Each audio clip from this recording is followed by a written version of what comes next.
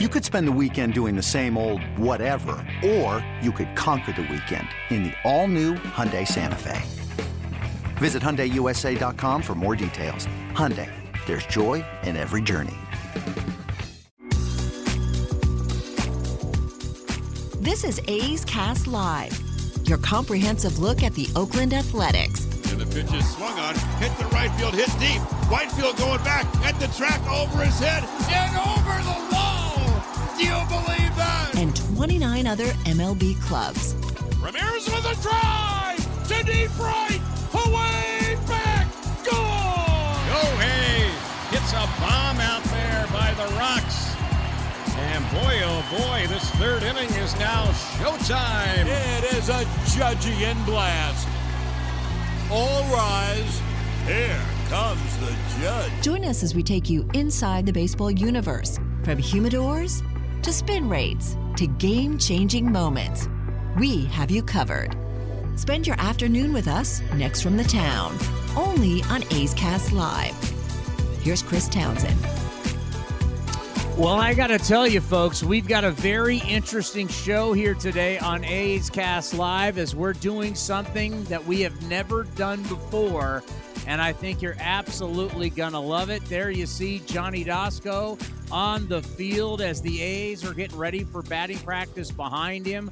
I'm in San Francisco today. I'll be back tomorrow on the field, but we're in San Francisco today as I'll be hosting A's pre- and post-game live with the great Bip Roberts. That'll be coming up later today. But, of course, business as usual, A's Cast Live. We got you absolutely covered with everything that's going to be going on with the A's and the red-hot Texas Rangers. Donnie Ecker, the kid from Los Altos, he's now not only a hitting coach but an offensive coordinator for the Rangers, going to join us at 4:30. J.J. Bleday, his start, unbelievable. He's going to be one of the things we start talking about today. Our buddy C.J. Nikowski, who does color TV for the Texas Rangers. You also see him on Sirius, or you also hear him on Sirius XM, will be joining us. And then George Contos here in the studios of NBC to talk a little pitching. Giants are going to be taking on – who are they taking on? They're against the D-backs. The Snakes. They're going to be taking on our guy Torey Lovello and the D-backs who are coming to town after this. Can't wait to talk to Torey. We haven't talked to him in a while, but we'll talk to him when the Athletics are taking on the Snakes when they come to town after the Texas Rangers. JD, welcome back home. How was your roadie? Thanks, Townie. Yeah, it started off well. Look, the A's won the first two games of that series. I thought they may have a chance at the sweep, and then went into New York, and the Yankees took it to us. But, lost 4 out of 6, and so disappointing end of that trip where you thought, hey, we might have something here. Especially thought maybe going into that third game you might get a sweep. I ate some good food. So, it was a decent road trip for sure. Yeah, we will have to, as you know, as someone in the restaurant business, always curious about the adventures of what you do on the road, and food, a big passion of my life. And you went to two of the best places you can go for food. Kansas City, New York, you got everything. Kansas City, it's like when you try to explain to people like barbecue, this isn't a hobby for them. Yeah. Right? They're just not busting out a Traeger and a green egg, and this is what they like to do on Sundays. This is what these people do. It's in their blood. It is, no question. I will say this, though. The way the trip was kind of on the schedule, the way it was kind of designed is, you have the night game, day game, and I wanted to get to Yankee Stadium early. So as far as those 3 games are concerned, I kind of ate at the ballpark because I wanted to just soak it all in. I went to the Monument. Just walked around that stadium. I got a soaked-in Yankee Stadium. I know it's the new stadium, not the old stadium. I did go to the old stadium before. It's a stadium, Johnny. Come on. It's a stadium. You see the Monument. They got a bunch of jerks in the stands. Hey. Yankee Stadium, old, new. It hasn't changed. I'm not saying that I was, worshiping. I'm just saying I wanted to feel the energy. I wanted to go in, feel up all these new stadiums. Rob, I've been minors 30 years. I'm going to enjoy these Major League stadiums, Downey. You got all these guys walking around. Hey, where's my Jeter? Huh? It's now Volpe. Yeah, that's my guy, the captain. Did you get booed at all at Yankee Stadium? No. Oh, wow. Once you get booed at Yankee Stadium, you've made it. I haven't been there, but no. But give me time. I will the only people they're booing at Yankee Stadium are the Yankees. Right? Aaron Hicks. Yeah, Aaron Hicks got booed then he hit the home run, but yeah. Right? Wasn't he getting booed during the home run? Well, Josh Donaldson, I saw Josh Donaldson there. A nice visit with him. He's rehabbing, and he's not rehabbing yet, but he was taking some swings, and he's going to start his rehab assignment pretty soon. So great to catch up with JD.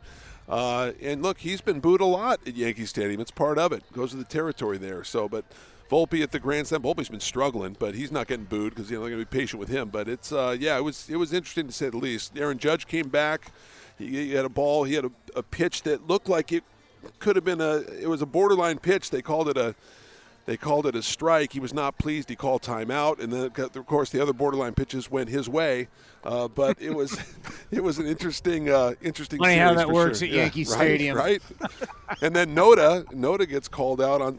He gets those borderline. He's a rookie. He's not going to get those calls, right? I mean, it's part of the deal. That always takes me back to what you just said. Well, he's a rookie. He's not going to get those calls. Yeah. Well, yeah, then that's called a rigged card game. If certain people get calls and other people don't, that's called a rigged card game. But do you either strike is a strike, a ball is a ball? Shouldn't matter who you are. So you should call the game as you see it. Are you a proponent of ABS then? Are you a proponent of automatic ball strikes? Of course. You want that? Okay. I've gone round. I remember I went round and round Shooty Babbitt with this. Yeah. Shooty's like, well, they're the Yankees. I go, well, what? It shouldn't matter what team you are. Yeah. A strike should be a strike. A ball should be a ball. That's how competition works. If you start calling games like saying, well, hey, it's the Dallas Cowboys. I'm not going to call a personal foul on them. I'm not going to call holding on them. Like when you do it with other sports, people go, of course, that's ridiculous. But somehow in baseball, we think it's okay to change the rules for different teams and different uniforms. Isn't that rigged? I hear you on that. I will say this, though, that ABS is not perfect, man. I always talk about that. Sean Jelly, he throws all the sinkers. He threw a ball that was literally almost hit the dirt, and it was called strike. He was even laughing. It was called a strike. He was laughing about it. He's like, that's a strike? But we looked at it, and the umpire showed us after the game, and it did hit that little corner. So that's not a perfect system either. That ABS is not perfect either. There'll be some complaints if that comes out, I guarantee it. It's not perfect. I remember they said we're going to complain about all these new rules. How's that going? Not too much complaining anymore. Not too much complaining. It's been good. One thing that I think is the story here, because normally all the national stuff that's been going on about the A's, and we get these notes every single day, JD, and everything's been negative. Really, for the first time today, baseball is waking up, and I know we know what's going on. I hope A's fans know what's going on.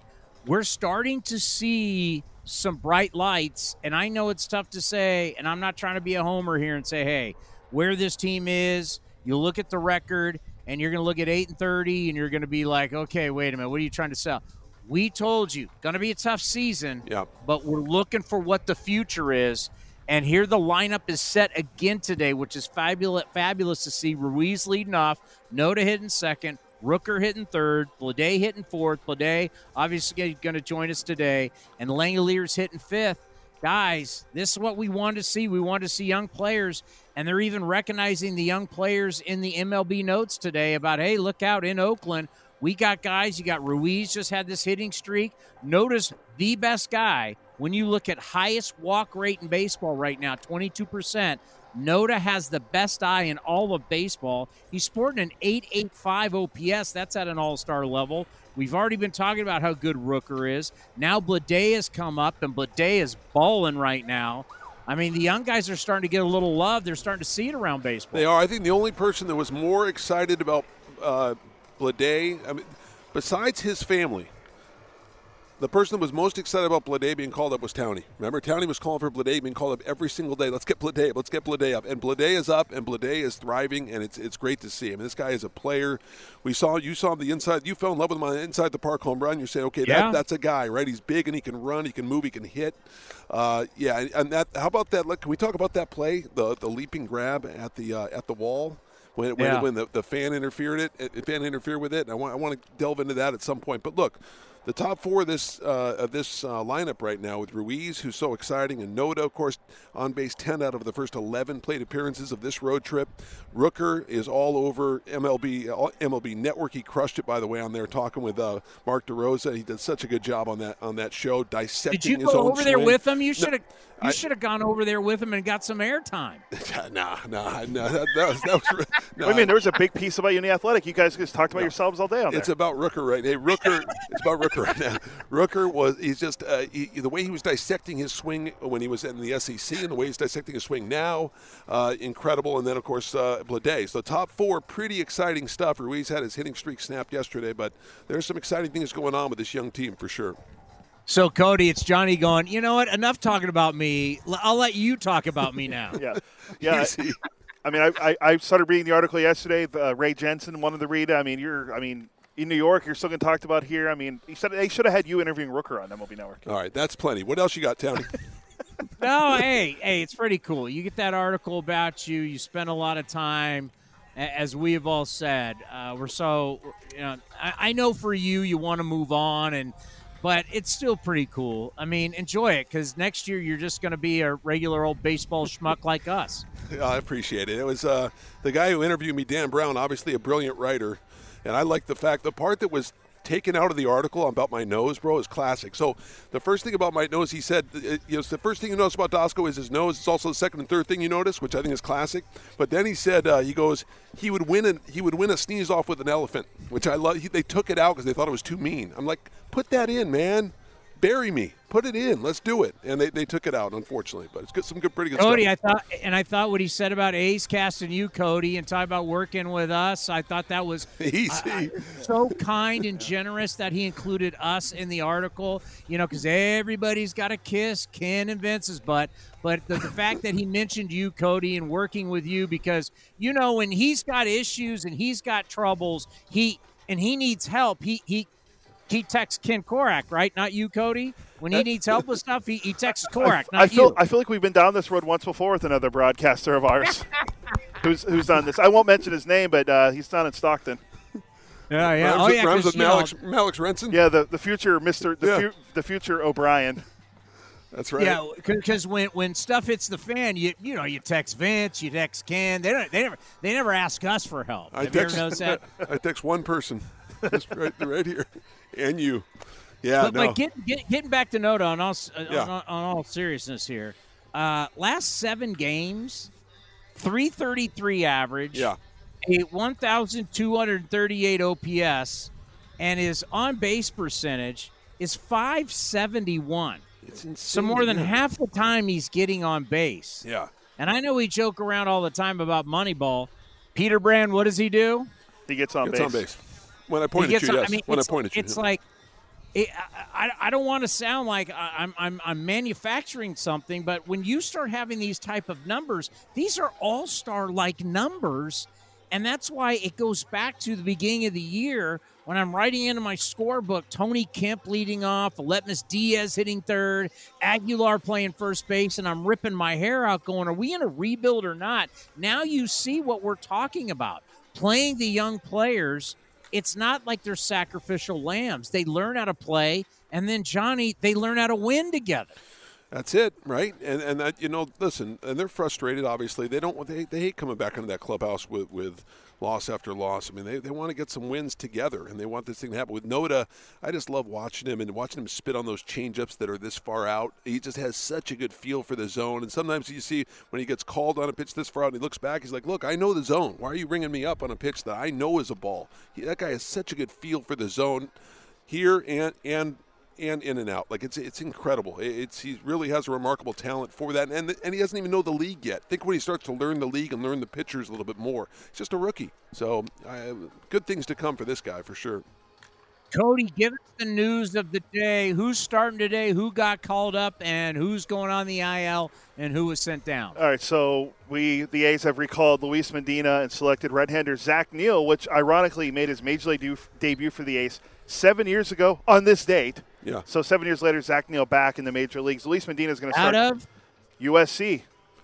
Thank you. You told me that earlier, so thank you for giving me that knowledge. Yeah. But Great Trojan. Luis Medina is going to start tonight. Mason Miller was placed on the 15-day injured list, retroactive to May 8th, so 2 days ago, with tightness in his right forearm, and Rico Garcia was optioned to AAA.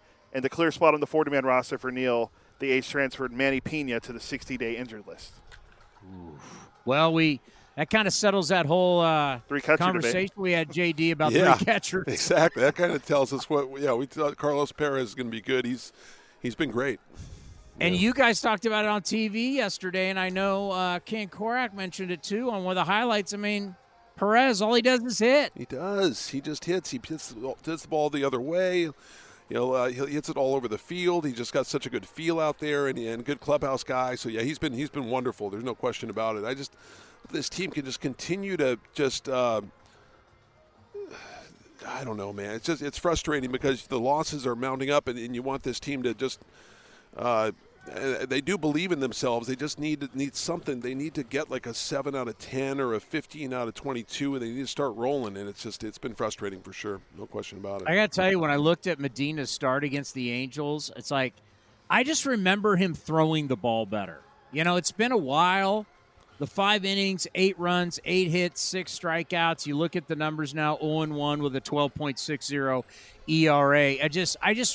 I know he got hit a little bit. I know those numbers don't look great. Down in Anaheim. Were you on that trip? I wasn't.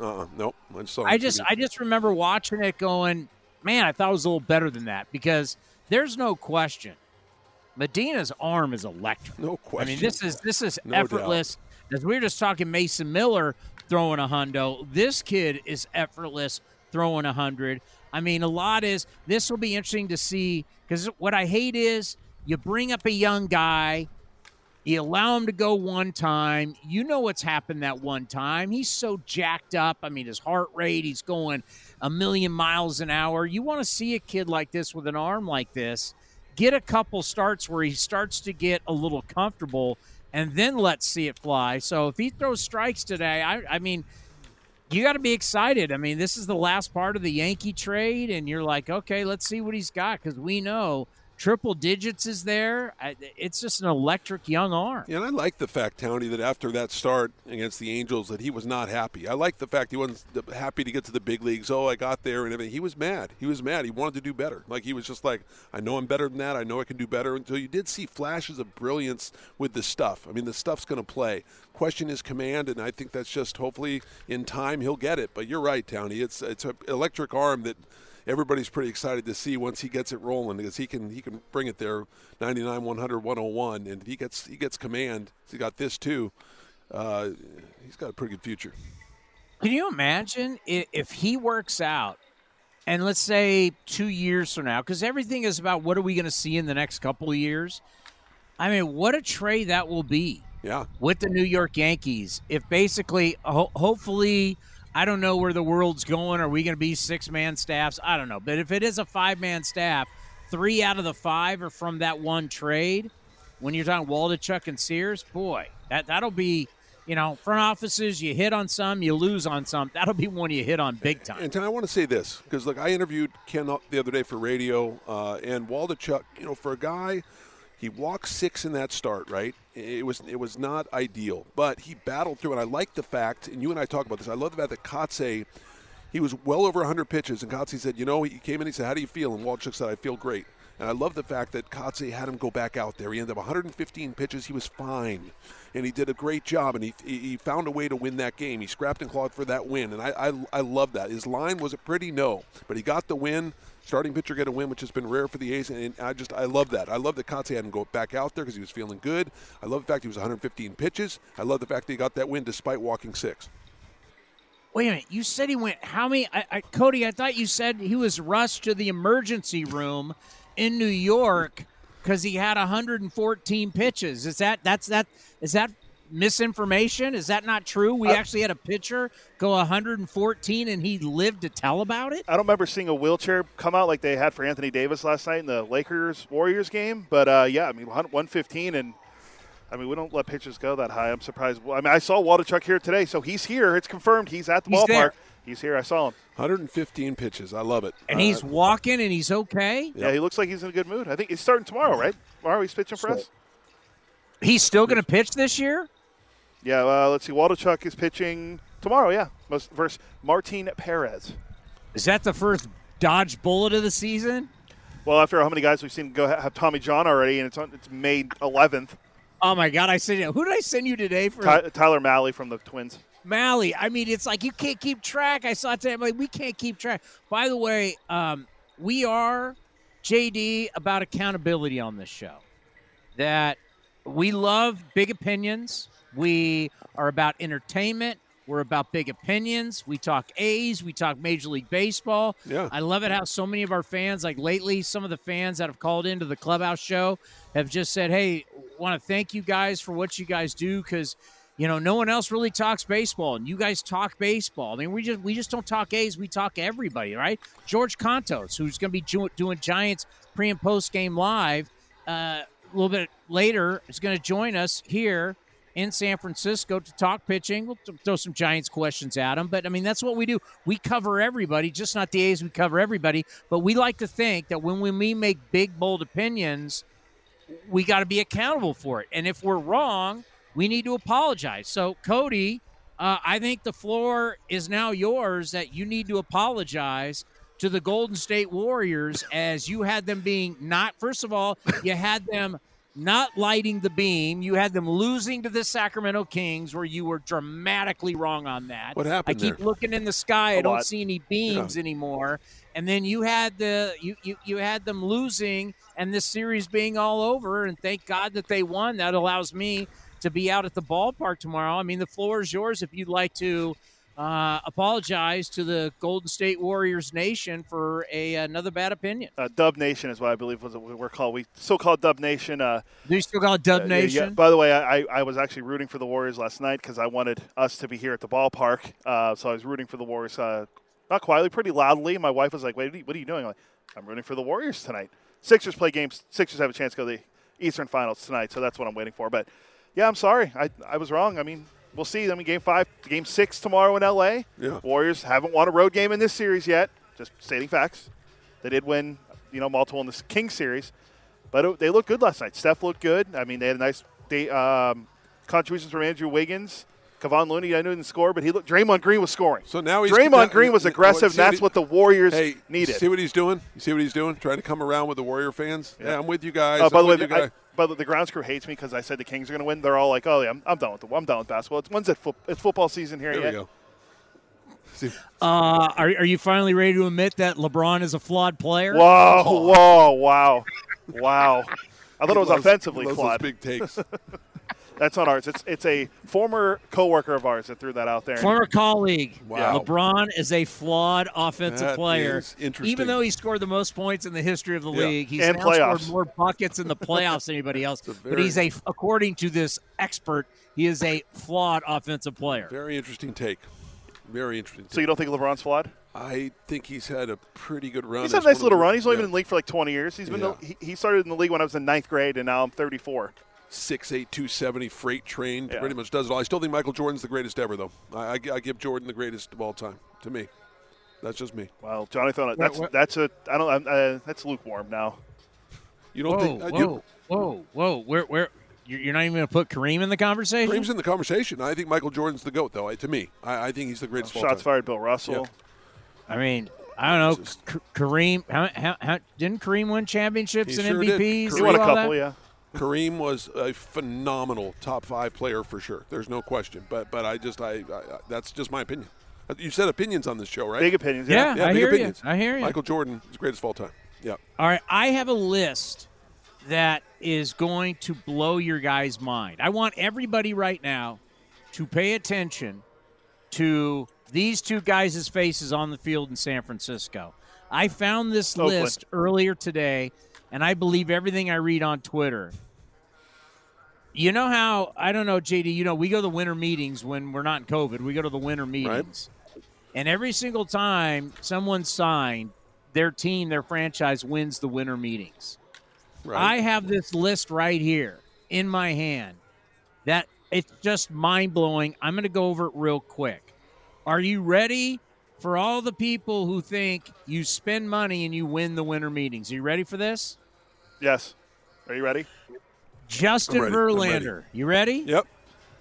Justin Verlander, $43.3 million. He's missed 5 of 7 starts. Max Scherzer hurt, $43.3 million with a 5.56 ERA. Aaron Judge, $40 million. He's missed 10 of 18 games. His OPS is down 97 points from his career mark.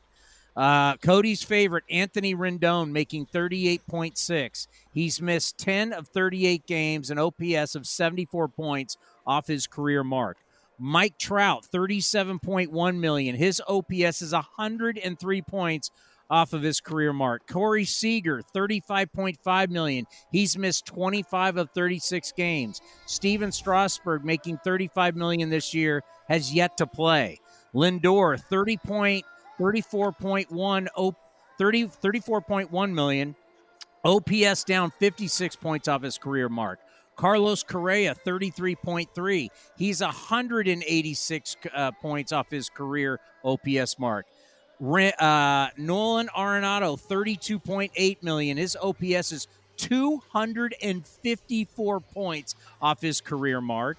Manny Machado, $32 million. His OPS is down 134. I mean, I can go on. Giancarlo, Miguel Cabrera, Bregman, DeGrom, Altuve, Harper, Trey Turner, Votto, Yelich. Cano's making Robbie Cano is making $24 million. He's not even signed with a team. So once again, and we look at all the top payrolls this year, not one of them is even sniffing first place. We need to the money that's being sent in baseball and almost wasted in baseball is insane. We never go over this kind of stuff in sports that have a salary cap. That list right there of all the players, and there's more. I could have keep going. There's more. It's insane the amount of money and years we got a long way to go. But the amount of missed games, the amount of injuries and lack of production for the hundreds of millions of dollars that's being spent is unreal. Yeah, it's a pretty that does blow me away. Not much to say after that. That's incredible. And I'm sure, look, and we could have this conversation for years, but not to this extent. Not the list you had that we haven't had that year after year after year. Like that's pretty crazy. And some of it's just kind of odd, but some of it's just like, what are you gonna do? I mean, it's I don't know. I don't even know what to say about it. Just that's where it's going, right? That's like, look, Shohei's going to get $510 million. Let's be honest. Shohei's probably going to get $510 million for 10 or 11 years. That right? I mean, that's probably what he's going to get, and that's what the market bears, right? That's what he might be the one guy that's worth it, right? Because the return on investment, he makes you so much money. Yeah. And I said this the other day. The thing I love most about Shohei Ohtani, it's not the talent. Like, that's obvious. That's Captain Obvious. The talent is something we've never seen before. It's the fact of how much he loves to compete. Yes. Like the fact that when they brought him in and they wouldn't let him hit and he could only pitch so often and all that kind of stuff, you kind of looked at it and went, I mean, it's great, but he doesn't play enough to really to give you that max value. Well, now that Ohtani finally told him, listen, bozos, I'm playing every day. Yeah. I'm hitting when I pitch. I'm playing every day because that's who he is. I mean, he showed you who he is in the WBC when he wanted that inning against Trout. He wants to compete. He doesn't care about the money. He came over here for not a whole lot of money. He's about competing. He loves the fight. He's got that dog in him. Look, yeah. And I think you throw the great skill on top of that, but I think the greatest thing about Ohtani is that he's a beast. He wants to be the best. It's a great point. Max Stassi told me a story about the Angels were in Fenway, and there was an extra inning game, and Ohtani got on base. He steals it's late. It's 12th, 13th inning. He steals second base. It's like 12:45 in the morning, Boston time, right? 12:40. He's pitching the next day. It's 12. He steals second base, wakes up, ho hum, strikes out 14. He punches out 14 batters, and Max is like, "This guy's playing Little League. This guy is another world." And I think that we're always looking for the next great thing. There's not going to be a next great thing with this guy. He is the greatest. To be one of the top 3 pitchers in baseball, one of the top 3 hitters in baseball, it's insane. It will never happen again. Let's enjoy what we have and not think about what's the next thing that's going to happen. Enjoy it, because you will never see this again. You'll never see it again. Guys have tried to play, go pitch and hit, and they've done moderately successful. Nothing like this. This is insane what he's doing. Well, it's going to open the door, which will be interesting to see. I mean, it's always tough to say whenever anyone says we'll never see it again, we end up seeing it again. But no, but this Townie you won't see. Well, this kind of talent, maybe, you won't see. I mean, it. we don't know. Yeah. You don't know. But the fact that he is going to open the door for other guys to really do it, to where for so many years that door was never open. I mean, hopefully this changes. But getting back to the fact that he's stealing a base at night, pitching the next day, this is what everybody's done growing up. This is what you do loving the game. You wanted to play. And I can go back and look at the numbers, and when you were babying him and he wasn't getting a lot of starts and he wasn't playing every day, the value wasn't there. Yeah. Now that he plays every day, it's awesome. Now the value's insane, and all you have to do is watch a game that he plays in, and he can be in Kansas City, and just to let baseball fans know what we're talking about, if the Angels are in Kansas City and he's at the plate and you see the backdrop on television is an advertisement in Japanese. Well, it's not because the Royals all of a sudden started selling Japanese advertising. It's because a company, an ad firm, has come to the Royals and bought time for them to show the advertising for when he's at the plate. And it's happened with us. We did deals with an ad firm to have Japanese signage up when he's at the plate. Yeah. That's how powerful this guy is. I mean, they showed when they were there at Yankee Stadium, the Yankees were selling Angel jerseys, Shohei Ohtani Angel jerseys in their I was going to say the media room, in their merchandise store. Yeah. That's how powerful. This guy is a walking return on investment. Yes, it's ROI. That's what we say in the business, ROI, right? But I will say this. I didn't realize you're a businessman, too. Not really. No. Well, but you brought up a good point. You said, look, we all did that, right? We all pitched, then we hit. But, yeah, we did it in Little League, or we did it in Pony League, or we did it in high school. But this guy's doing it in the big leagues at the highest level. Like, it's just amazing, and I will – I will challenge you on that, Townie. I can tell you, in our lifetime, we will not see this again. This kind of talent, it's not going to come around again. It's just not. So let's enjoy what we have. How can I call you on that? I have nothing but time. Yeah. You're a lot younger than me, Townie. I can 20 years from now go, hey, go find me Johnny Dasco to prove that I'm right. But that won't matter. Do we have Donnie Ecker coming up? He's supposed to. He's not here yet. They told me 4:30, 4:35. He's not walking over just yet.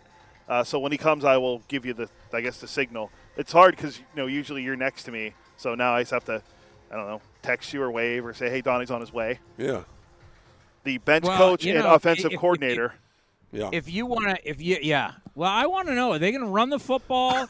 What's the strategy on first down? What's their goal line defense the next 4 days? How do they plan to attack the Athletics? Is that the only offense coordinator position in the? I don't think I've ever heard that unless he had that with the Giants and they just carried it over from when he was with the Giants. Yeah. I don't think they did. Yeah.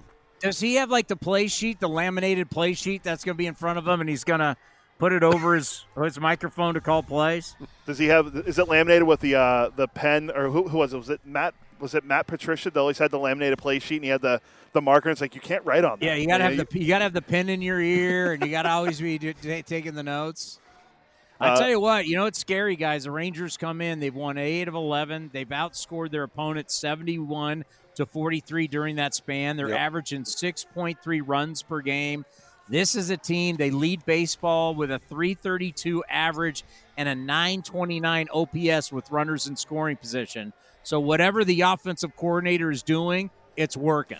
It is. And look, Adolis Garcia, remember that big 3-homer game he had? Josh Young, of course, incredible. And are we ready for – We're going to have J.J. Bleday right now, actually. Yeah. What's up, man? All right. See ya. This episode is brought to you by Progressive Insurance. Whether you love true crime or comedy, celebrity interviews or news, you call the shots on what's in your podcast queue. And guess what? Now you can call them on your auto insurance, too, with the Name Your Price tool from Progressive. It works just the way it sounds. You tell Progressive how much you want to pay for car insurance, and they'll show you coverage options that fit your budget. Get your quote today at Progressive.com to join the over 28 million drivers who trust Progressive. Progressive Casualty Insurance Company and Affiliates.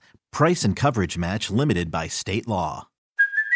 Hey, it's Kaylee Cuoco for Priceline. Ready to go to your happy place for a happy price? Well, why didn't you say so? Just download the Priceline app right now and save up to 60% on hotels. So whether it's Cousin Kevin's Kazoo Concert in Kansas City, go Kevin, or Becky's Bachelorette Bash in Bermuda, you never have to miss a trip ever again. So download the Priceline app today. Your savings are waiting.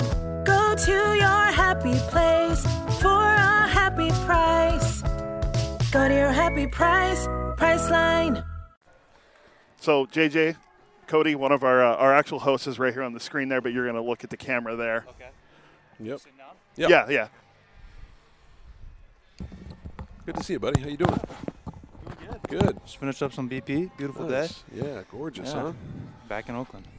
Well, JJ, the last time I talked to you was when you got traded over, and we were talking about how big the opportunity coming to Oakland was. We saw you at spring training.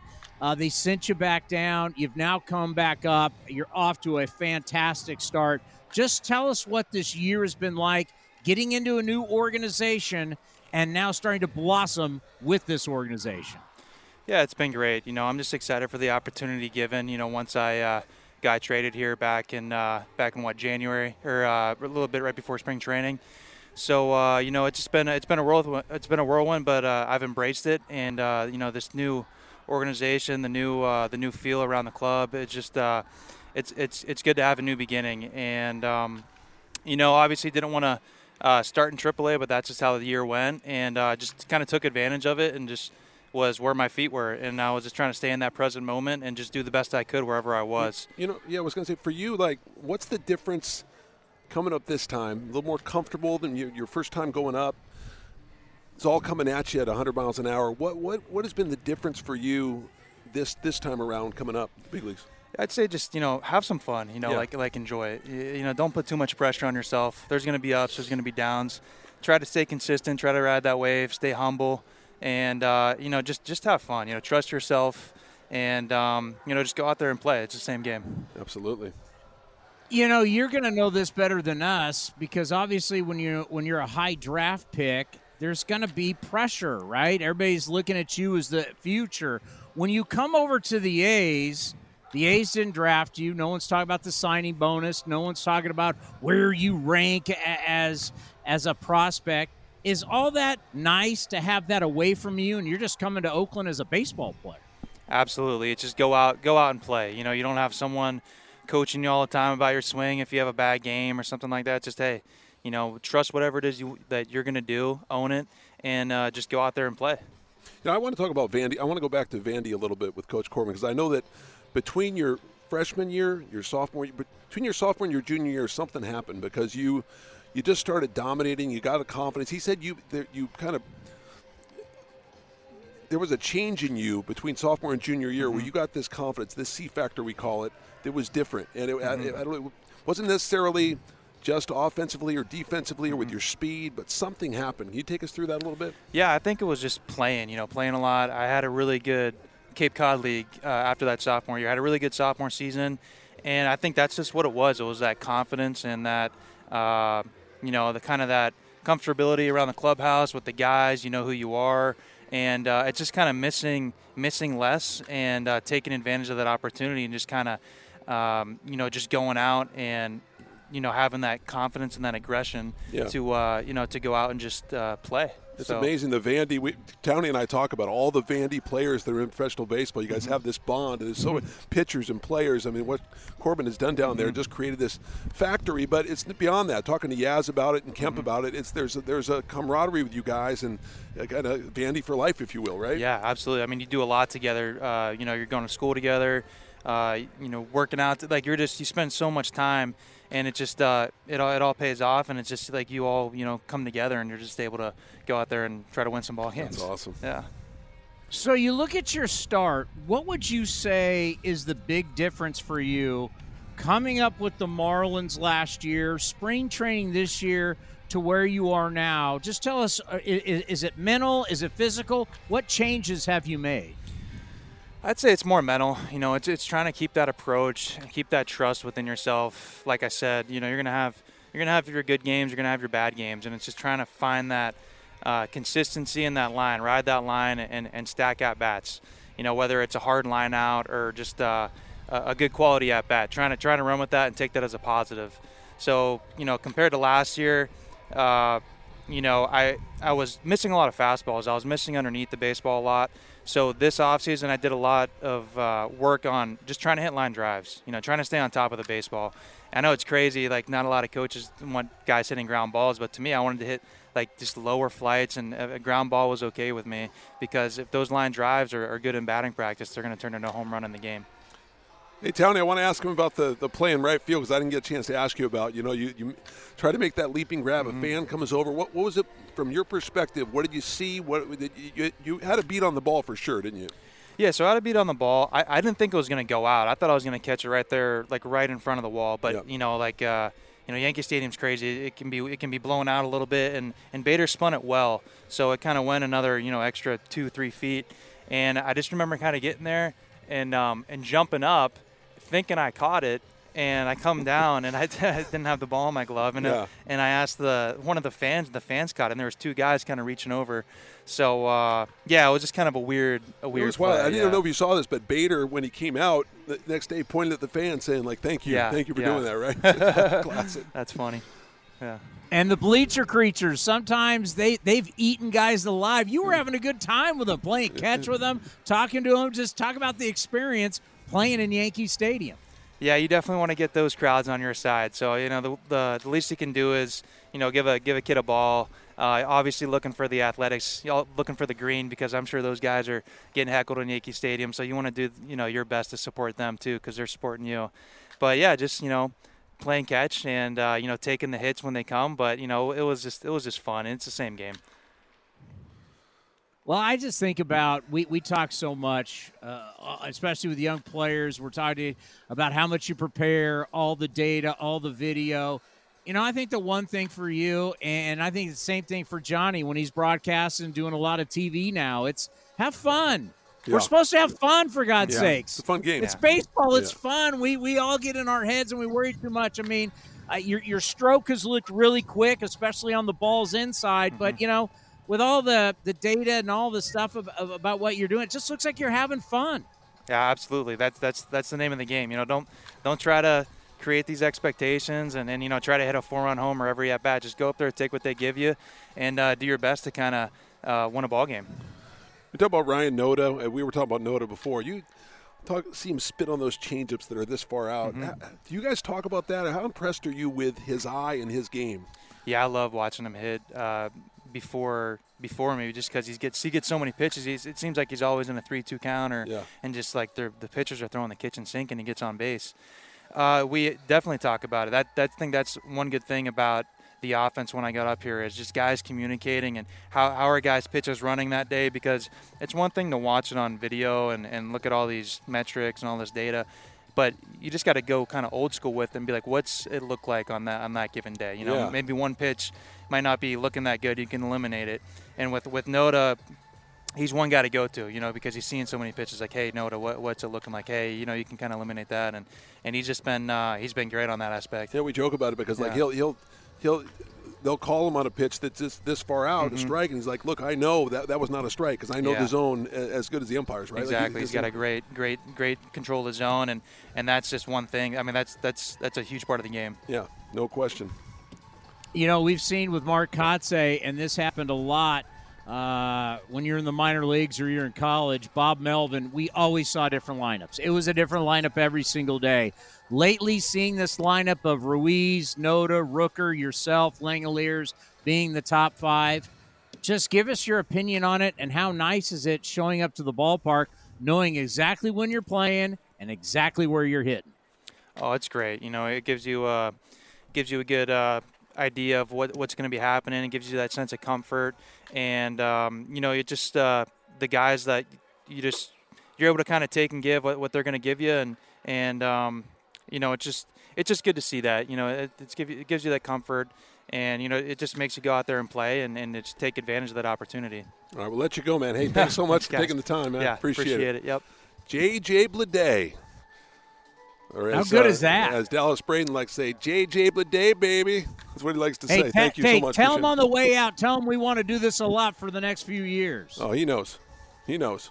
Because that to me, when that trade was made, and I know maybe my opinion wasn't very popular, because all of a sudden A.J. Puck last year, as we said on the postgame show, I'm going to judge A.J. Puck on one thing. Yeah. Can he stay healthy?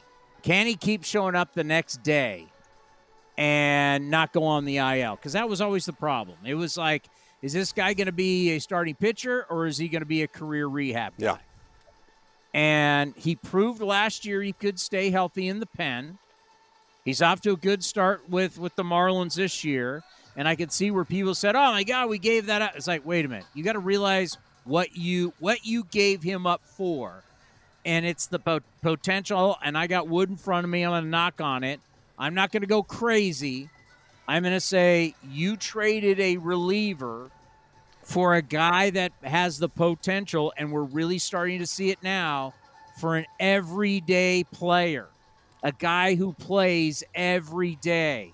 Guys who play every day dramatically affect the game more than guys that are relievers or pitch once every 5 days. Absolutely. It's just the way it works. And if the A's are able to get a guy who does have star-like potential, size, speed, he's got it all. That's why he was drafted fourth.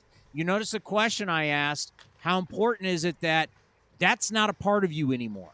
Because when you are a hotshot prospect, number one pick, that's all everybody talks about. Now you come to Oakland, nobody cares. Nobody cares. Everybody's the same, and I noticed that too. Even when you don't talk about a Bryce Harper, everybody's the same in the clubhouse. Everybody's the same. It doesn't matter if you're a non-drafted free agent or a 52nd round pick back in the day or the first overall pick. You're all the same.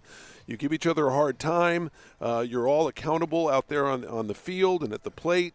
And everybody, you're a unit. But one thing that stood out to me, Townie, on that interview is how he said, Noda and I talk about that. We talk about different pitchers. They're communicating. He loved the communication in that clubhouse. It all starts at the top with Kotsay, and I tell you, they communicate with each other. And this team is 8-30 right now, and obviously that's no picnic. But I will say this: that is a tight-knit unit in there. I noticed it on the road in the clubhouse. Noticed it at home in the clubhouse. These guys genuinely like each other. It's not cliquish, and that makes a difference. Yeah, the team's not playing well right now, but I'll tell you, there is something to be said for good camaraderie, and I think that could lead to some wins for sure.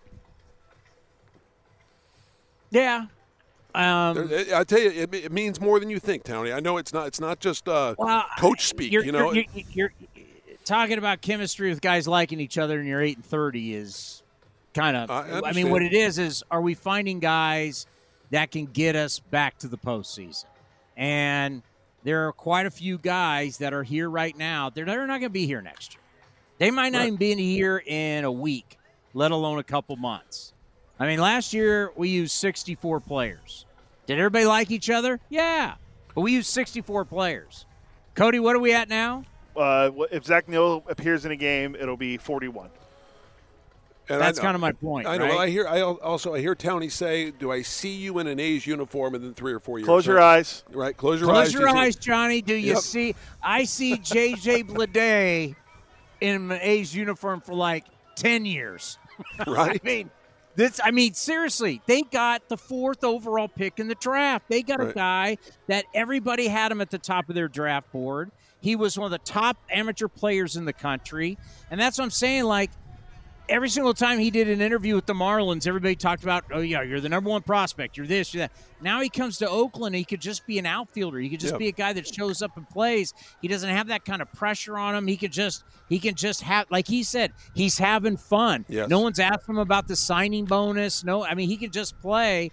And if the A's end up getting a really good everyday player for A.J. Puck, to me, that's a steal of a deal. And absolutely. we'll root for A.J. Puck. Love A.J. Puck.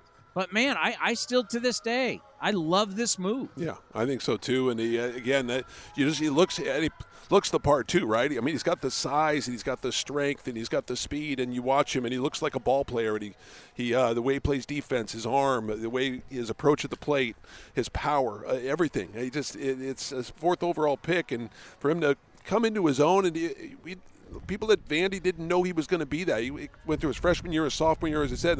Between his sophomore and junior year, he said he played in the Cape, and then he came back and he was on all cylinders firing. And he is a treat to watch, no question about it. I'm looking forward to seeing what his future holds. And very smart. Make friends with the bleacher creatures. Yeah. Yep. Have to. Then the batteries don't come out after you. Right. I mean, seriously. I mean, you talk about guys who played right field, especially at the old Yankee Stadium, coins being thrown at you, batteries being thrown at you. But if you become a guy that they like, they'll protect you. So smart playing catch and throwing balls to kids, that is what we would call a veteran move. Was it right Frank there. Core that gave hot dogs to the bleacher? Didn't Frank Core come out here and give hot dogs to some of the fans out here? Something like that? Frank Core did something when he was with the Royals, I thought. He was always a big fan favorite. I know a lot of our right field fans liked Frank Core a lot. Yeah. And good thing Aaron Hicks doesn't play right field for the Yankees because I'm sure there'd be batteries. He'd be getting batteries every night. Poor guy. Yeah, he's off to a tough start after a tough year last year too. So yeah, Aaron Hicks, Boo Birds were out for sure. Yep. But just think about the two guys we were just talking about, and you're asking about Noda, and you got guys going to Ryan Noda's a rookie, and you got guys going to him. And what did JJ say? Look how many pitches he sees. That's why it's like, this is why this guy's got to be hitting second to let Ruiz, who, by the way, Cody, what do we say? He's on pace for 72 stolen bases? Yeah, on pace for the AL rookie record is 66, set by Kenny Lofton in 1992. He's not catching the Major League record, which is Vince Coleman. Well, there was a guy in 1889, but we'll say Vince Coleman had 110. Who was the guy in 1889? Billy Hamilton for the Kansas City. Hold on, I have the team right here. Oh, was he the Cowboys or the Kansas? Yeah, something like Kansas I thought City. He was Philadelphia. Wasn't he Philadelphia back in the day? Billy Hamilton. It was Kansas City. No, this is 1800s. Kansas City Cowboys in 1889. Where were you in 1889? I was 7. Yeah, I was 7. Who were you calling? Were you in single A in that time? Yeah, there, I was in high desert. High desert. Yeah. I will say this, Tom. I do want to say this though. I know we talk about 8-30. Who cares about reporting the clock? I will say this. Usually, when a team is 8-30, it's divided, right? It's divided. So I will say this. Yes, they're 8-30, but I do think there is something to be said for these guys that are getting along. And they're rooting for each other, and I'm telling. Does it make? They're 8-30. I get that, and that's factual. You can't do anything about that. That's what it is. It is right. You say it is what it is, which I hate that expression, but it is. And so 8-30. So that's not. It is not what great. it is. It is what it is. Bill Parcells said it. You are what your record says you are. I understand that. I'm just saying that down the road, when we talk in June and July, in this record, and the team starts to win some games, it does make a difference, that rapport they have in the clubhouse. But here's the thing, Johnny, that's kind of right and kind of wrong, because a lot of the guys that are here may not be here in July. I'm talking about. So that's the thing. It's like if you're going to sell me on Ruiz, Noda, Rooker, Bleday, Langoliers, I'm your Huckleberry. I'm with you 100%. Right. But Nick Allen, but look what we saw at the beginning of the year. We didn't see that. And I'm sure all those guys liked each other too. It's like the key right now for an A's fan is finding out how do you get me not being 8-30? And that's by finding the right players. Right, I understand that is like the key right now is how do we find the guys who are going to be here for the rest of the year, into next year, and the next couple of years that truly give us a chance to win. That is what eye on the prize, if you know what I mean. I hear you. No, obviously. Look, I'm not going to say, they have 8-30 is great because they have great rapport. I'm not saying that. All I'm saying is just as this thing develops, it does make a difference. Hey, Donnie, how you doing? Good to see you. Donnie Ecker joining us here. Donnie, how are you? It's Chris Townsend with the Oakland A's. Good to see you again. Chris, how are you? I'm well. Last time I saw you was at the Santa Clara banquet. That's it, man. We had good seats. It's nice to be close to you. Yeah, that was really special for you, family, and everything to come back home and be honored. What did that mean to you? You know, obviously you're just with the Giants, but what did it mean to be honored back essentially back home? I guess it's in simplest terms, it's. Things come full circle, and it's really what it's all about is the community that had a part in teaching me everything that I know, and really the community made me. So less about personally being recognized, and I think more about circling back, and then there's a responsibility now where it's to pass it on to the next generation, and part of this is making them proud, and hopefully building a career and creating value for other people that makes the community proud of me as well. I'll say this. I know that I've never met you personally, but I've met a lot of RiverCat players that knew you and that talked about you, and they raved about you. Just your communication, the way you work with them, and so it's good to meet you. But with this particular team, you look at with Josh Young and some of these younger players, they seem to be kind of all working together and kind of getting better at the same time. And that's been just my impression of this club is that they're all starting to come into their own at the same time. Yeah, I think that's the goal. And there's kind of this misunderstanding that when you get to the big leagues, you've arrived, where we want to just focus on continuous player development. So, our freshmen or our rookie quarterbacks that are rookies now are doing different things at the line of scrimmage than Marcus Semien. So it's just about taking players through their journey. But let's also set a standard where we are continuously, pushing the boundaries on developing these guys. So there's no sitting back here and just, see ball, hit ball, letting them. Right. We got to the big leagues, we're fine, right? Yeah, it's time to get better. And I think that starts with our whole organization, just that mindset from Chris Young. So we identify those types of people and we set up those types of systems and we do what we do. It's great. When I think about your job title, I mean, we understand bench coach, we understand hitting coach. Take us through, because we all love football, and we know what the offensive coordinator does in the National Football League, designs all the plays, and what are we going to run? What is an offensive coordinator like? When that title came to you, what is offensive coordinator? It's really if you think of like a 30,000 square foot view, coordinate the entire system. So what we do from the Dominican through A-ball to AA, AAA, all the way up to the big league. So it's really creating a system, and the biggest part of the coordinator side, I think, is the behaviors that we attach to that system. So what it looks like to lead a meeting in the Dominican, what it looks like to build feedback loops for these players to stay on a nice roadmap to Arlington. So a healthy amount of organization, and then building leaders in our hitting department that can run their units and kind of take guys through their journey. So it's less about figuring out if we're going to run the slant or the vertical against man-to-man or as cover two, but more about thinking about this thing almost in a business sense. How do we set up a really healthy system to take guys through their journey and get them ready for the big leagues? Well, yeah, your goal line offense this year, I mean, you guys in the red zone are incredible. No, but I think it's really interesting because what you're doing is it's the same message. It's like you're creating – we talked about it for years with the Dodger way or the Oriole way. It's like you guys are creating your own Ranger way. So whether you're an A-ball or you said the Dominican or A-ball or AA, coming up the message, what you guys want. Talk about how important that just true structure throughout the organization is, that everybody's on the same page. I mean, you said it perfectly. And it starts above us, right? It's it's Chris Young's leadership. It's not an option here. So we are going to be aligned, and we're going to have unity. So when you thin slice that to the offensive group, we're just executing on the leadership above us. So alignment and unity in our offensive system is no different than anything else we do here. But to your point, it's not even key. It's just there is no other option. So and those first principles for our personnel are based off of value creation. So if everything we're going to do is in the best interest of helping these players in the organization create value, then it really takes what it takes. One more for you with I want to ask you about Boch, because it took the perfect job for him. It's going to take the perfect job for me to come back, right? And talk to Chris Young, and here's a masterful, just every single move he makes, his baseball intelligence is off the charts. What have you seen from Boch? And I know he's created that calm in the clubhouse.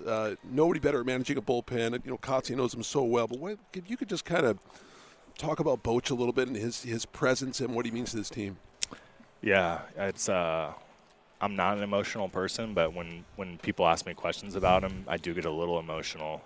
Just to think of me being in my mid-30s, if I have a selfish moment here, it's how lucky am I to just work with him and watch him. Yeah. So the resume, the person, it's off the charts. And so when you get in the trenches with him day to day, there's an ultra competitor in there. I mean, do not get it twisted for the stoicism that he shows. This guy is he's not just sitting back. So he wants to win. He wants to win every pitch. He wants to know the game plans. He's totally invested. But I personally, I went out and just bought a notebook that's just a Bochy notebook. So everything he says and does, I try to document it. That's awesome. We're all just very lucky. We're lucky that he wanted to get back in the game.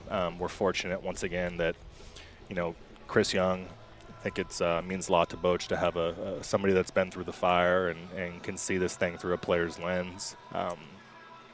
Boch, he lowers anxiety just naturally. And if you think of one of to me, one of the biggest influences of playing consistent offense is how people behave around you. So Boch isn't freaking out when somebody strikes out. He's not throwing a table.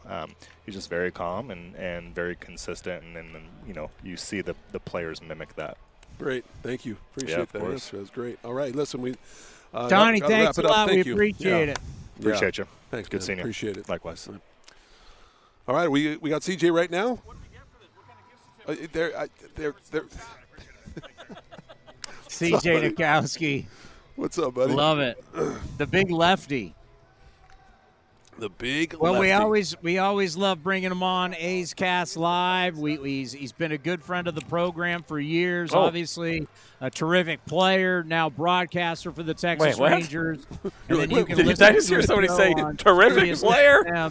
As his show, fantastic what they do. I listen to him, Channel 89 on XM driving up. CJ, great to have you on the program again. How are you? I am great. You're so full of it, terrific player. I appreciate it. It was a very nice introduction. Come on. You got a lot of outs back in the day. I hung around for a long time. That's about it, Longevity. You can just be talking average to for a long Donnie time. there. Right. Sorry. Just talking to Donnie there and knowing Bruce Bochy like we do. We can look at 22-14 and where the Rangers are. Just talk about it's different. Like, things are different with the Texas Rangers. You've seen the good, you've seen the bad. Just talk about how it's different in Rangerland. Significantly different. So this is year 7 for me, and I was just talking about this with Will Venable, who just got here now as like our associate manager. And I say, man, the vibe is so considerably different. The big thing is that you come to the ballpark every day and feeling like you have a legitimate chance to win. We haven't had that feeling here. There were certain starters when they were on the mound, or maybe there was a matchup that you liked to say, we got a good chance today. Every single day, even with Jacob deGrom in the IL right now, Dane Dunning's done such a great job filling in so far in his 2 starts that it's a nice feeling to have. Yeah. We haven't had it here. Again, it's only year 7 for me, and obviously this organization has gone through some really high highs at times, and, of course, like everybody else, you're going to have your lows. But the vibe, and it all starts at the top with Boch, like you mentioned. It's a lot different, and it's fun, and I don't feel like I'm working anymore. Talk about Boch and the way, look, everybody knows the way he manages the bullpen, but have you seen it already in the first 6 weeks, just the way he's able to maneuver and the way, like, he's always thinking ahead. He's so intelligent. What have you seen from him as far as managing the bullpen? Yeah, he's on it, and what's interesting, too, is that part of that also means leaving the starters in probably longer than we're used to. Like, he's not afraid, right? You look at what Nate Eovaldi's done over his last couple now, and he probably could have had a shot at a second complete game, but that game had gotten so far out of control that last ninth inning went long, so they decided to go ahead and take him out. He's on this great streak right now of 20 consecutive without allowing a run. So it starts there with what he does with the starters and making that decision when to get them out, when to feel comfortable pushing them a little further, and then with the bullpen stuff. Yes, we don't really technically have a true closer here. Will Smith has been getting most of those opportunities, but if he feels like there's a better matchup, he'll just go with it. So I think it is different compared to when he was here with the San Francisco Giants, where you kind of had those set roles and you had those arms, and it was kind of boom, boom, boom. Very similar to like Ned Yost had in Kansas City when they won. It was 7, 8, 9, and see you later. It's different here, not every night, but a little bit different based on the matchups. But a good example for me was we just went Anaheim and then Seattle. We were in Anaheim. Will Smith had a tough one, ended up blowing a 3-run lead in the ninth inning, and the Rangers ended up losing in extras. He's right back out there next time he has an opportunity to close the game out, and he punches out the side. He had 2 saves in Seattle, and he had 5 strikeouts, and he was 6 up, 6 down. Right? So, and listen, Will Smith's a veteran, I get it, but he's not going to panic. Right? A younger manager will be like, maybe he's not feeling it, hasn't looked right. Am I going to try somebody else? It is consistent in the way that he goes about it. It's a joy to watch. It's funny, talk about he's doing it with a veteran guy, but veterans need to have short memories too, right? Yes. So you'll see that with younger players, especially when you want to make a point to a younger pitcher, right? get him out there the next day, right? That short memory going, right? It's nice to have because you know the longer you sit, the more you start to think, and that's not a good thing for most pitchers. Most of us are better off not thinking very much. So when you had that rough one, now it's a little different because of the 3-batter minimum. Like for some of the lefties, there was a time certainly during my career where you might come in game 1 and Jason Giambi hits the ball off the wall, and you're like, crap, and you're back out there again the next day. That could, you could have those moments where you kind of tiptoe in there a little bit, and you had to be careful. He did it the other day with Brock Burke. He hung a slider to Jared Kelenic, got away with it, but he was right back in there to face him a couple days later when it mattered. And so I think Boch understands that part. He gets it. He's seen it all, man. No doubt. It really is incredible. It's so fun to watch. No doubt. When you talk about the signing of DeGrom, obviously it was a major story, who he is, leaving New York. We've talked about it with you for years, investing in the offense, now investing in the pitching and bringing it all together. Still, the ballpark is relatively new. Unfortunately, didn't have that great honeymoon because of COVID. But now here you go.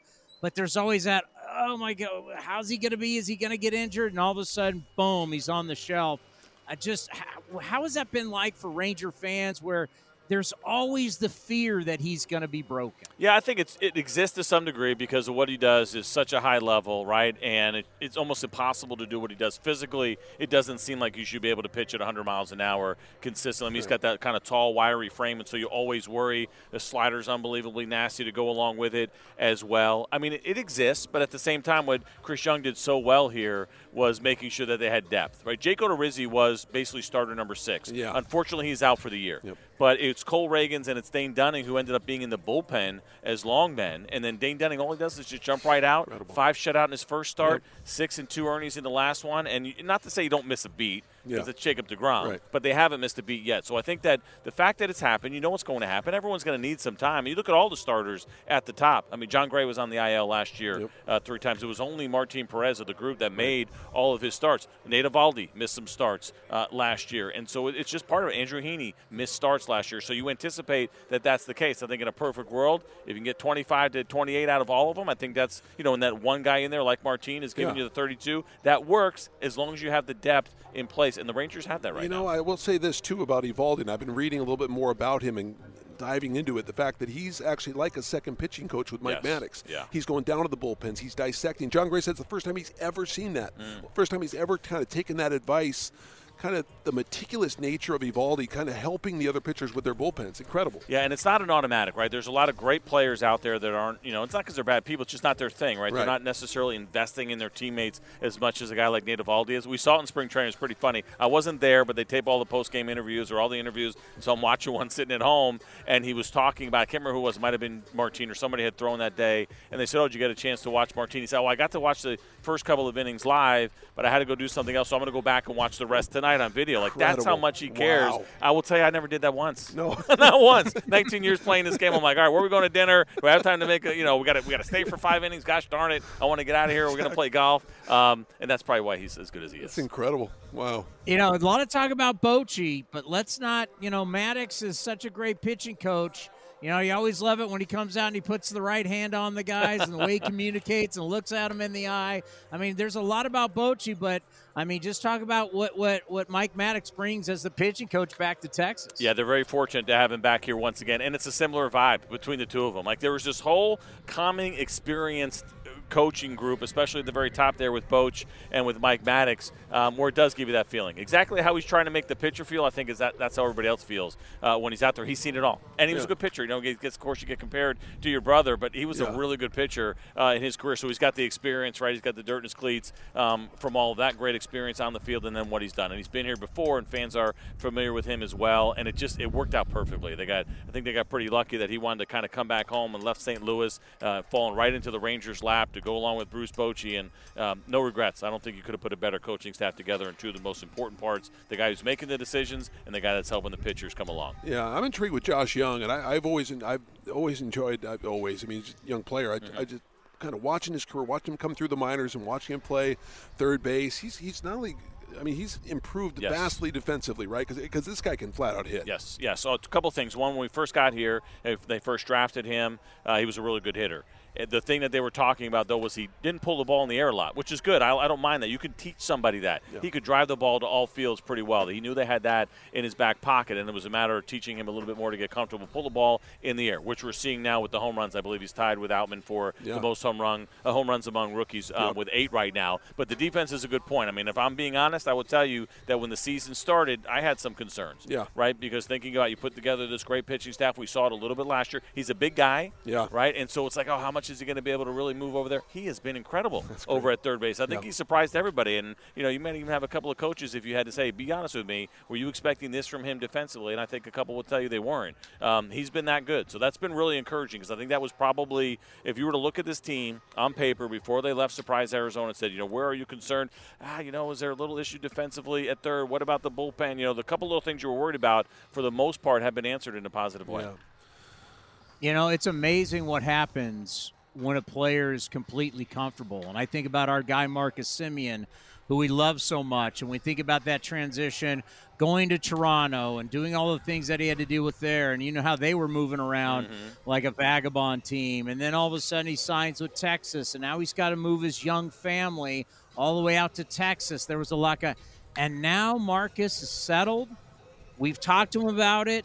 I haven't seen him on this trip, obviously, being an SF, but you're seeing how fast a start. He's off to a monster start. Just talk about that, what you're seeing, and also as a former player with a young family.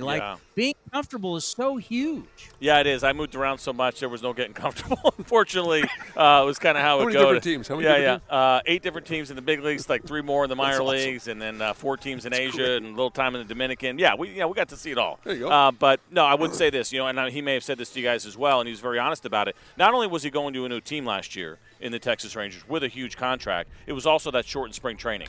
Right, and you guys know him well from, of course, this organization, and he's such a nice guy.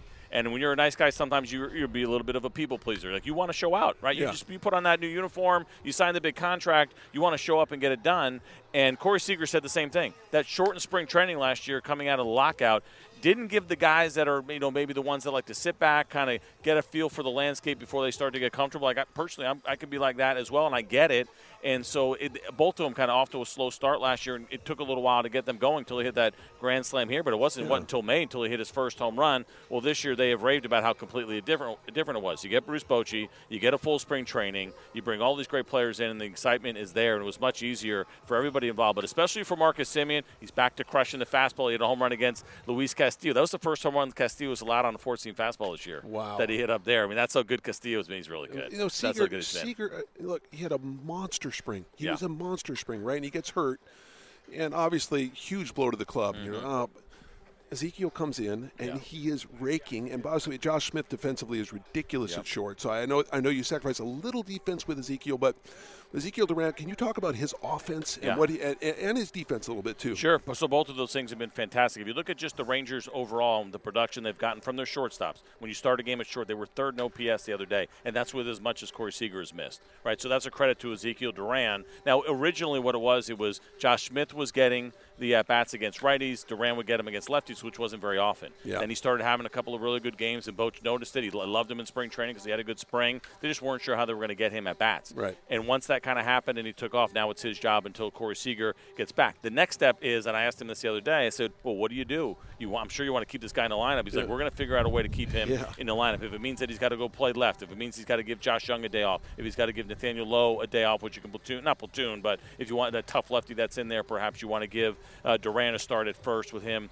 Getting the day off in Nathaniel Lowe. So he's done it all. He's good enough athlete. He can play all over, right? They're comfortable with all of it. Now, it was funny because he said, well, he could play second, but we know Marcus never wants a day off. So he's not going to give Marcus Semien a day off because he doesn't want a day off under any circumstances. That's who he is. He's kind of a modern-day Iron Man by today's standards. So he's been good. And I'll tell you, the defense probably even a little bit better than expected at short. You're right. Josh Smith is an excellent shortstop, and if you're going defense first, he probably would be the guy. But I tell you what, Duran has done a really nice job. Another guy who's surprised, which has made that left side of the infield defense, I think, better than anybody thought it was going to be. All right, brother. Thanks, man. Yeah, my pleasure, man. Let's go call a game. Yeah, let's do it. Good to see you. And don't forget, loud outs every single day. Spilly, Brad Lidge, your guys' show. I listen to it every day on the way up. Sirius XM, I get you on Channel 89. And I tell you, CJ, your guys' show, the players being the host, the perspective. Yeah, it's We've phenomenal. been lucky to have you for all these years. Spilly comes on the show. He's the Your best. guys' show is second to none. It's awesome. I appreciate you, brother. Tomorrow it'll be me and Jensen Lewis filling it. Billy bailed on us last second because he's big time now. He's doing the Apple game. He's big time. He's national. He's Ryan too big, Spilborg. Spilly. And we did Spilly and I ended up missing a lot of time because of our schedule. So we started doing a podcast by the same name, Loud Out, just so we can kind of get out there and get together a little bit more because we really like each other. Thank you, man. That's great. CJ Nitkowski. Townie, back to you, buddy. Yeah, we'll see you tomorrow, CJ. Appreciate it. Coming up next, George Contos will join us in studio here in San Francisco, talk a little pitching and what's going on with the Giants and the Snakes. That's next right here on A's Cast Live.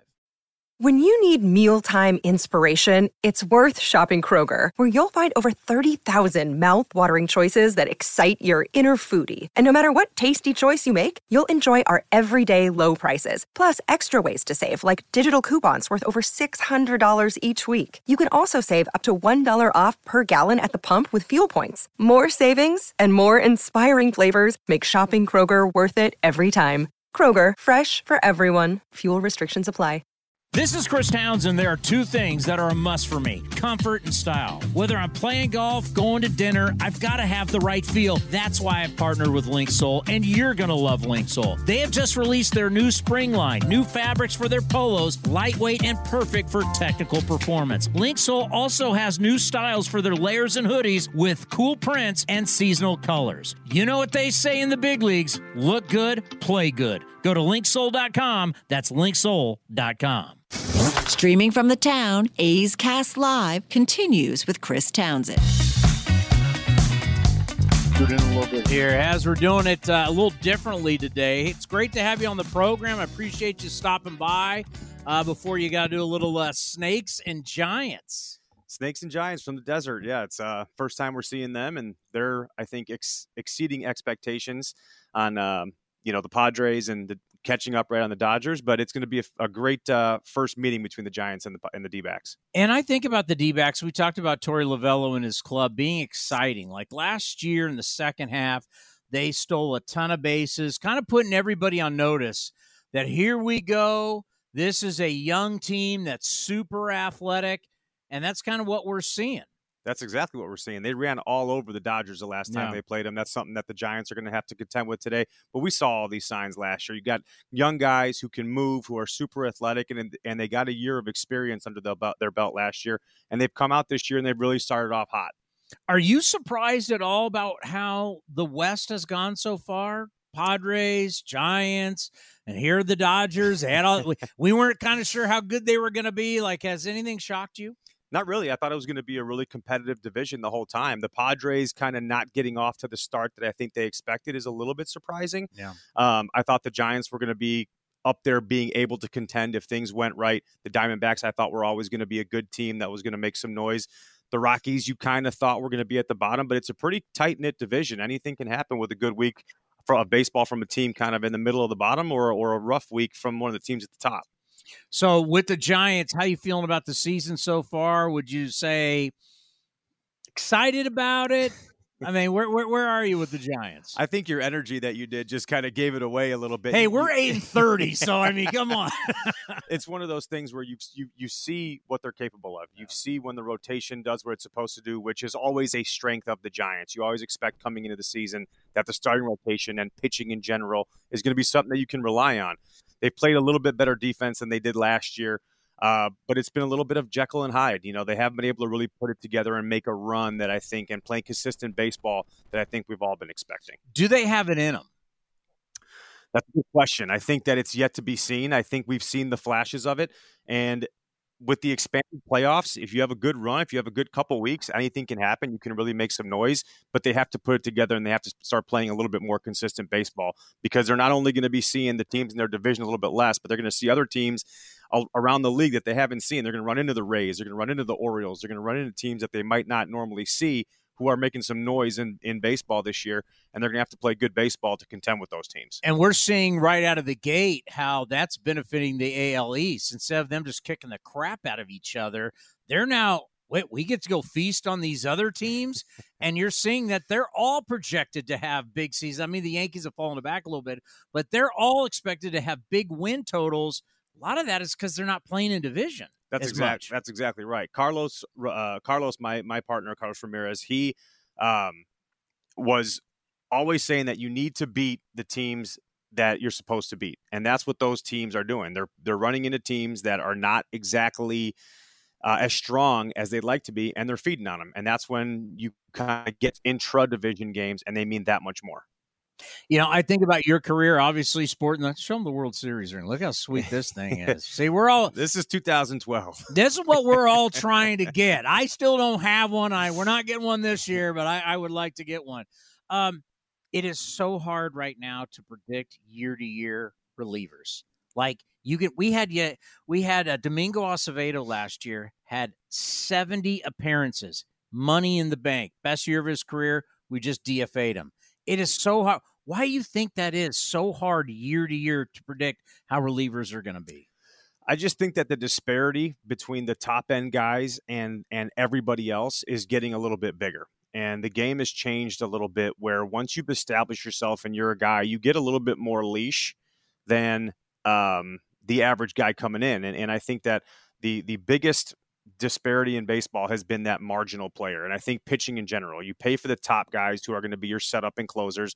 And then I think the kind of overall thought process throughout baseball is those guys in between who get you from when the starter comes out to those elite guys are almost interchangeable. And that's when you can almost save a few dollars as opposed to spending, $3 or $4 million on a reliever. You can spend $1.5 million or bring a young guy up and develop them.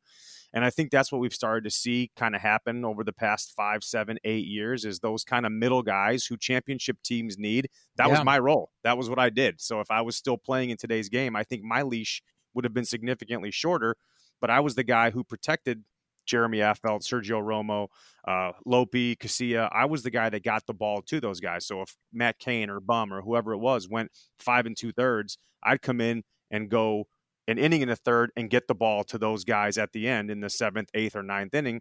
And that was what my role was to start my career. And I was really good at it. And I got a little bit more leeway and leash as my career, my tenure went on. And I started to pitch some of those 7th, 8th, and occasional 9th innings. But that role in the middle, the role of the guy who's going to bridge the gap, or multiple guys who will bridge the gap from the starter who's not really going 7 innings that often anymore, unless you're the workhorse or the pitches are super efficient. It's not as common for guys to be going that deep into the game anymore. That role is really important for a competitive team that's trying to win. Yeah, we talked about the bridge guy. We need the bridge guy to get to the bridge guy to get us. But that's like, we were just talking about Bruce Bochy now with a couple of the Rangers people who are back there in Oakland as we're doing the show. And that's the one thing that they're noticing with the Rangers, that Bochy allows the starters to go a little deeper. I mean, that's why you guys won. No offense to the offensive guys out there for the San Francisco Giants. You had some terrific players, but you guys won because you had the starters and then you had the bullpen. That's how you won three different World Series. That was the blueprint. Starters, bullpen, and it wins in the postseason. Yeah, it does. It's one of those things where I say it all the time on air now whenever we're talking about anything is Giants baseball is good pitching, good defense, and timely hitting. All Giants fans know you're playing almost heart attack baseball. You're playing those one-run games. And when the Giants as a team in general have a successful season, you're winning those 1 or 2 run ball games. And when you're not having a good year, you're losing those or those games aren't quite going the way that we're accustomed as Giants fans to seeing them go. But that was the blueprint. I mean, I remember in spring training one year, somebody was asking Javier Lopez, how do you feel about you guys being the slowest average velocity bullpen in the big leagues? And this was like in 2015 after we had just won our 3rd World Series. And Javi you can get him a little bit snagged and he'll come back with a snide comment. He's like, yeah, well, 3 rings is good enough. And, you had the guys that you trusted. And our motto was just, 25 guys, one common goal. And it was be selfless, play for the group as a whole. And the egos were set aside and we were able to go out there and just focus on our job. And if somebody wasn't able to do their job, the next guy would come in and pick that guy up. I mean, you've seen him, both of them actually, Sergio Romo, Yusmeiro Petit, the guys who had huge impacts on not only one, but multiple, if not all of the Giants' runs. those guys are not going to come in and just blow 97 by you. They're crafty. They have cojones, so to speak. They'll go out there and challenge you, throw strikes, long at bats, and they'll get the upper end of it. That's what made us successful for that, era of Giants baseball. And Javi Lopez could go, I got a fourth one with the Boston Red Sox too. So he's got quite a few rings. I'm a little worried back in my day in pitching. We knew this wasn't come out in the first inning. Give everything you got from the first inning, and hopefully you get through 5. We're now pitching to the data. They want whether you're throwing a slider, a sweeper, cutter, whatever pitch, everything's max. Everything's max. And it just seems like these human bodies cannot take it right now. I'm worried. It's like every single day, this guy's having Tommy John. This guy, we're now talking scapulas. We're never talking back in my era. We never talked scapulas. I mean, are you worried about pitching and just there's more throwing than pitching than ever before, and guys' bodies can't take it? So when I had Tommy John, which was back in 2009, I was in AAA with the New York Yankees, and I was about to get my first call-up, and I ended up finding out, blew my elbow out, had Tommy John, and the statistic back then was 1 out of every 7 pitchers in the major leagues at some point were going to have Tommy John. Wow. That stat, as of about 3 years ago, was 1 in every 4 pitchers was going to have Tommy John. So what we're seeing, I think, is that guys are just realizing that bigger, faster, stronger, along with the data and the analytics that go with it, with induced vertical break, spin rate, what number on the clock you are, how throwing a fastball at the top of the zone with 17 inches of induced vertical break promotes a really good over-the-top curveball. They're training guys, drive line, some of these, the arm ranch or the whatever it is down in Texas, I don't know, but they're training these guys to be bigger, faster, stronger, throw with more intent, and teach them how to transfer kinetic energy throughout your body from the ground out your fingertips. They're teaching them how to do it more efficiently. So guys are throwing harder. You have the weighted ball that guys do with drive line to, when I was coming up, all I ever knew was your shoulder had to be strong enough to slow your arm down. So the stronger your shoulder was, and the ability to slow your shoulder down faster was how much you could accelerate your arm to throw harder, which was pretty basic, right? That makes sense. Yeah. However fast you move, you got to be able to slow down. That's when injuries happen. But they're training to be throwing the ball at as hard as they can, because the analytics show that you will get away with more mistakes and you'll get more of an opportunity if you have things that the evaluators think are good. So a guy who maybe throws 91 to 93 is not quite as sexy as a guy who's throwing 97, 98 and missing more bats with a higher strikeout rate. But the guy who's 91, 93 is getting outs, and he has a 7.9, strikeouts per 9 versus a guy who has 12, even though the ERA, runner stranded, all of that is better for the guy who just gets the outs. The guy who throws harder will get more of an opportunity, because those numbers say that, all else being equal, the guy who throws harder and misses more bats will be more effective. But I think about the Giants run once again. As you said, you guys weren't all throwing 100 miles an hour, and it led to a lot of World Series titles. I know you got to go. Let's end on this. Getting ready for the Rangers today, 21-14. They're in first place.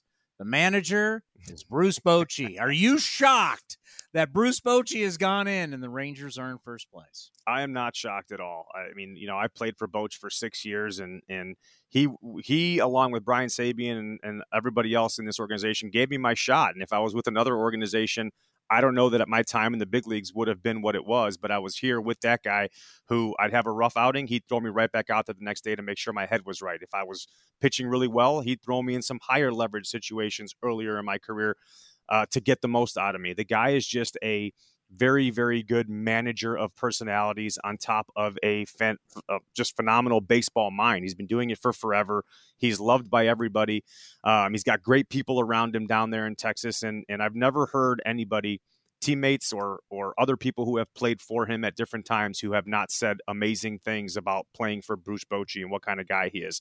So the fact that he's down there doing what he's doing and in first place, I'm sure everybody in that clubhouse is just playing with ease and relaxed and doing all the things that you're supposed to do to play good baseball, because he allows them and gives them that leash and that leeway to be themselves. So he's a guy that's easy to play for, and it's not surprising at all that he's having the type of success down there that he has. Well, we brag all the time. We're number one in Major League Baseball. Nothing bigger than A's Cast Live. We're the number one podcast. When we switch from just streaming audio to video, which now we're running this thing on YouTube, on Facebook, on Twitter. NBC California picks up all of our stuff all the time. This guy was the first guest that we ever had. That's right. A lot of people think, are you at a Giant? Yes, a former Giant World Series champion was our first guest. Quickly, did you ever know you were going to be this good at TV? I did not. It was a very funny story. Devin Fox, who is a huge role in all of this, obviously. I would always do all of the community outreach stuff, for lack of a better word. But if there was a Giants player that needed to do something in the community, I was single and without a family and children and all that for the majority of my Giants career.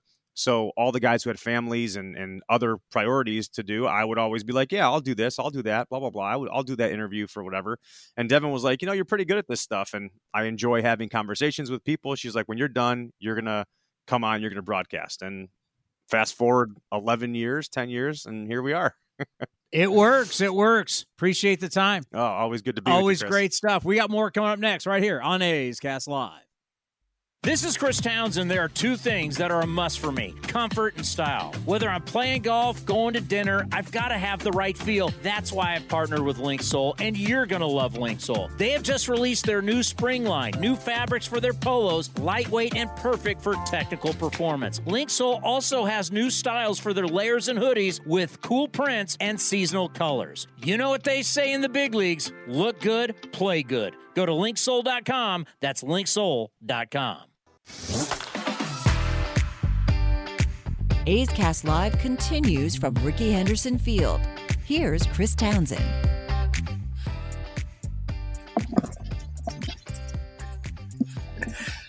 I put on the wrong headset.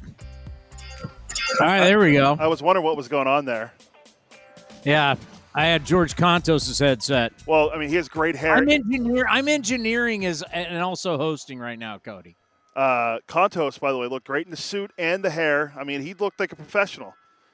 I mean, not saying you don't in your Linksole polo, World but Series champion. He's a world. Did you see that ring? I did, yeah. I remember him as a pirate more than anything, but that's okay.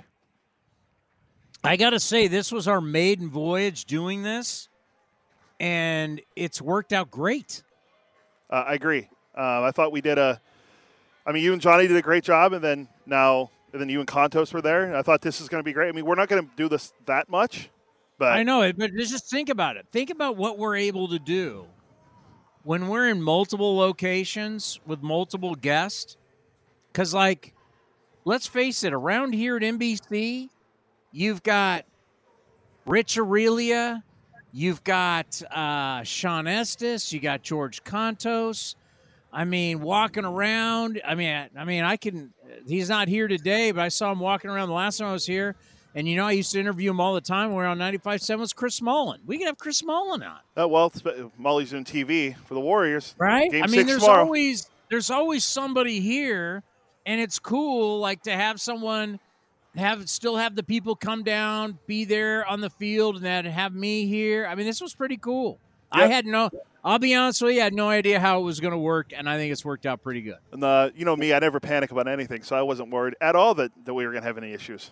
No, you are a beacon of sunshine and confidence. It went over well, and we're going to be doing this again in a few weeks. Whenever I get to go back home and see my family, and we'll be able to do this more in Pittsburgh. Hopefully, we can bring Derek Shelton in the room with us, and some guys from Pitt. So it's going to be great knowing that we can do this from multiple locations. Well, the big question is, are you going to be able to do it from PNC Park? Oh, I'll take care of that. I got some connections at that old ballpark.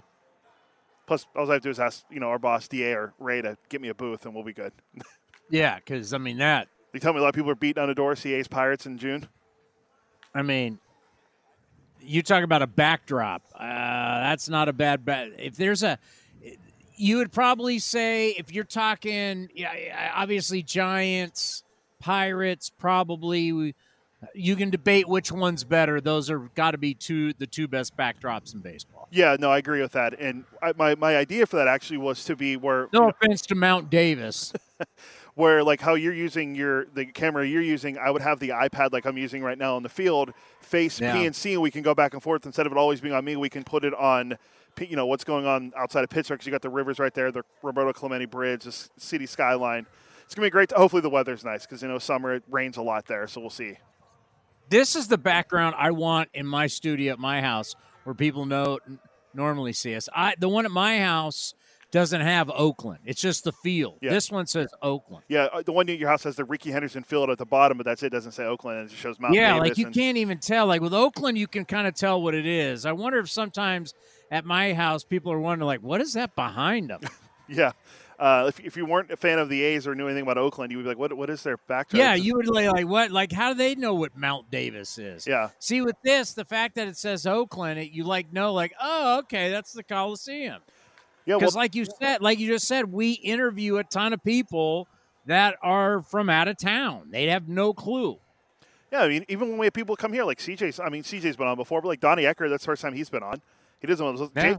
JJ Bleday has done one video interview with us. Now he's done it in person, and he's going to be in front of the program, I think, for years to come. So that's great. But we're going to years to come. I mean, no one's going to replace Liam because it's kind of hard. I mean, the guy just literally came over. He told me to turn him on.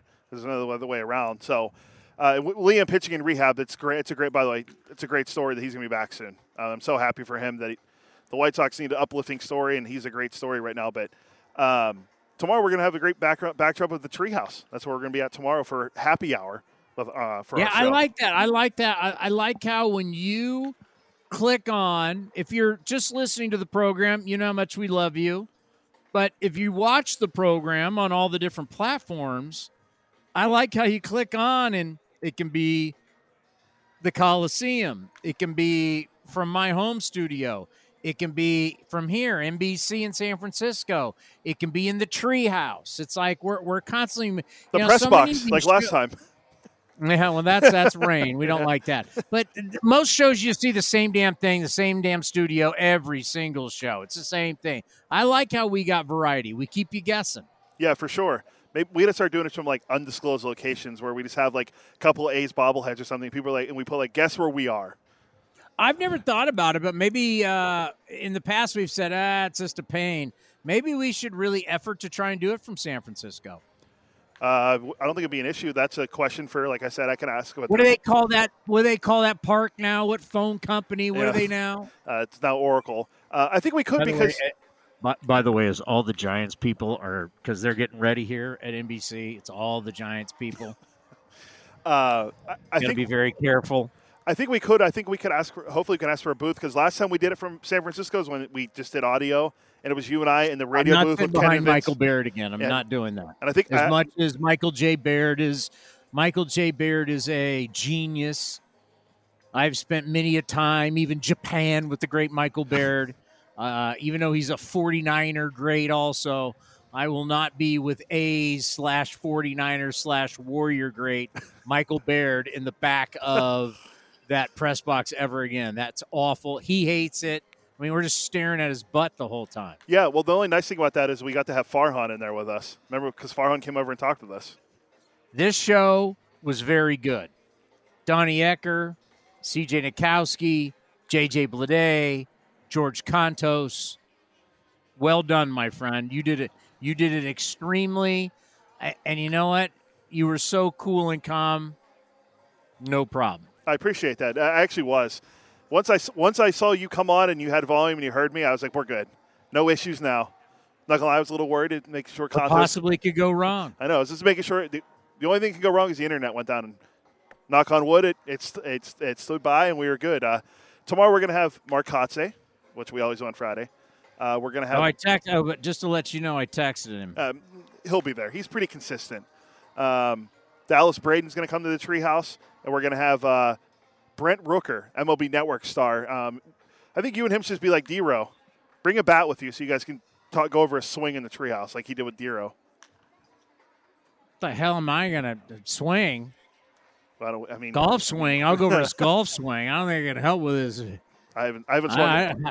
And by the way, I would never ever want to like really, because what happens if things go bad after that?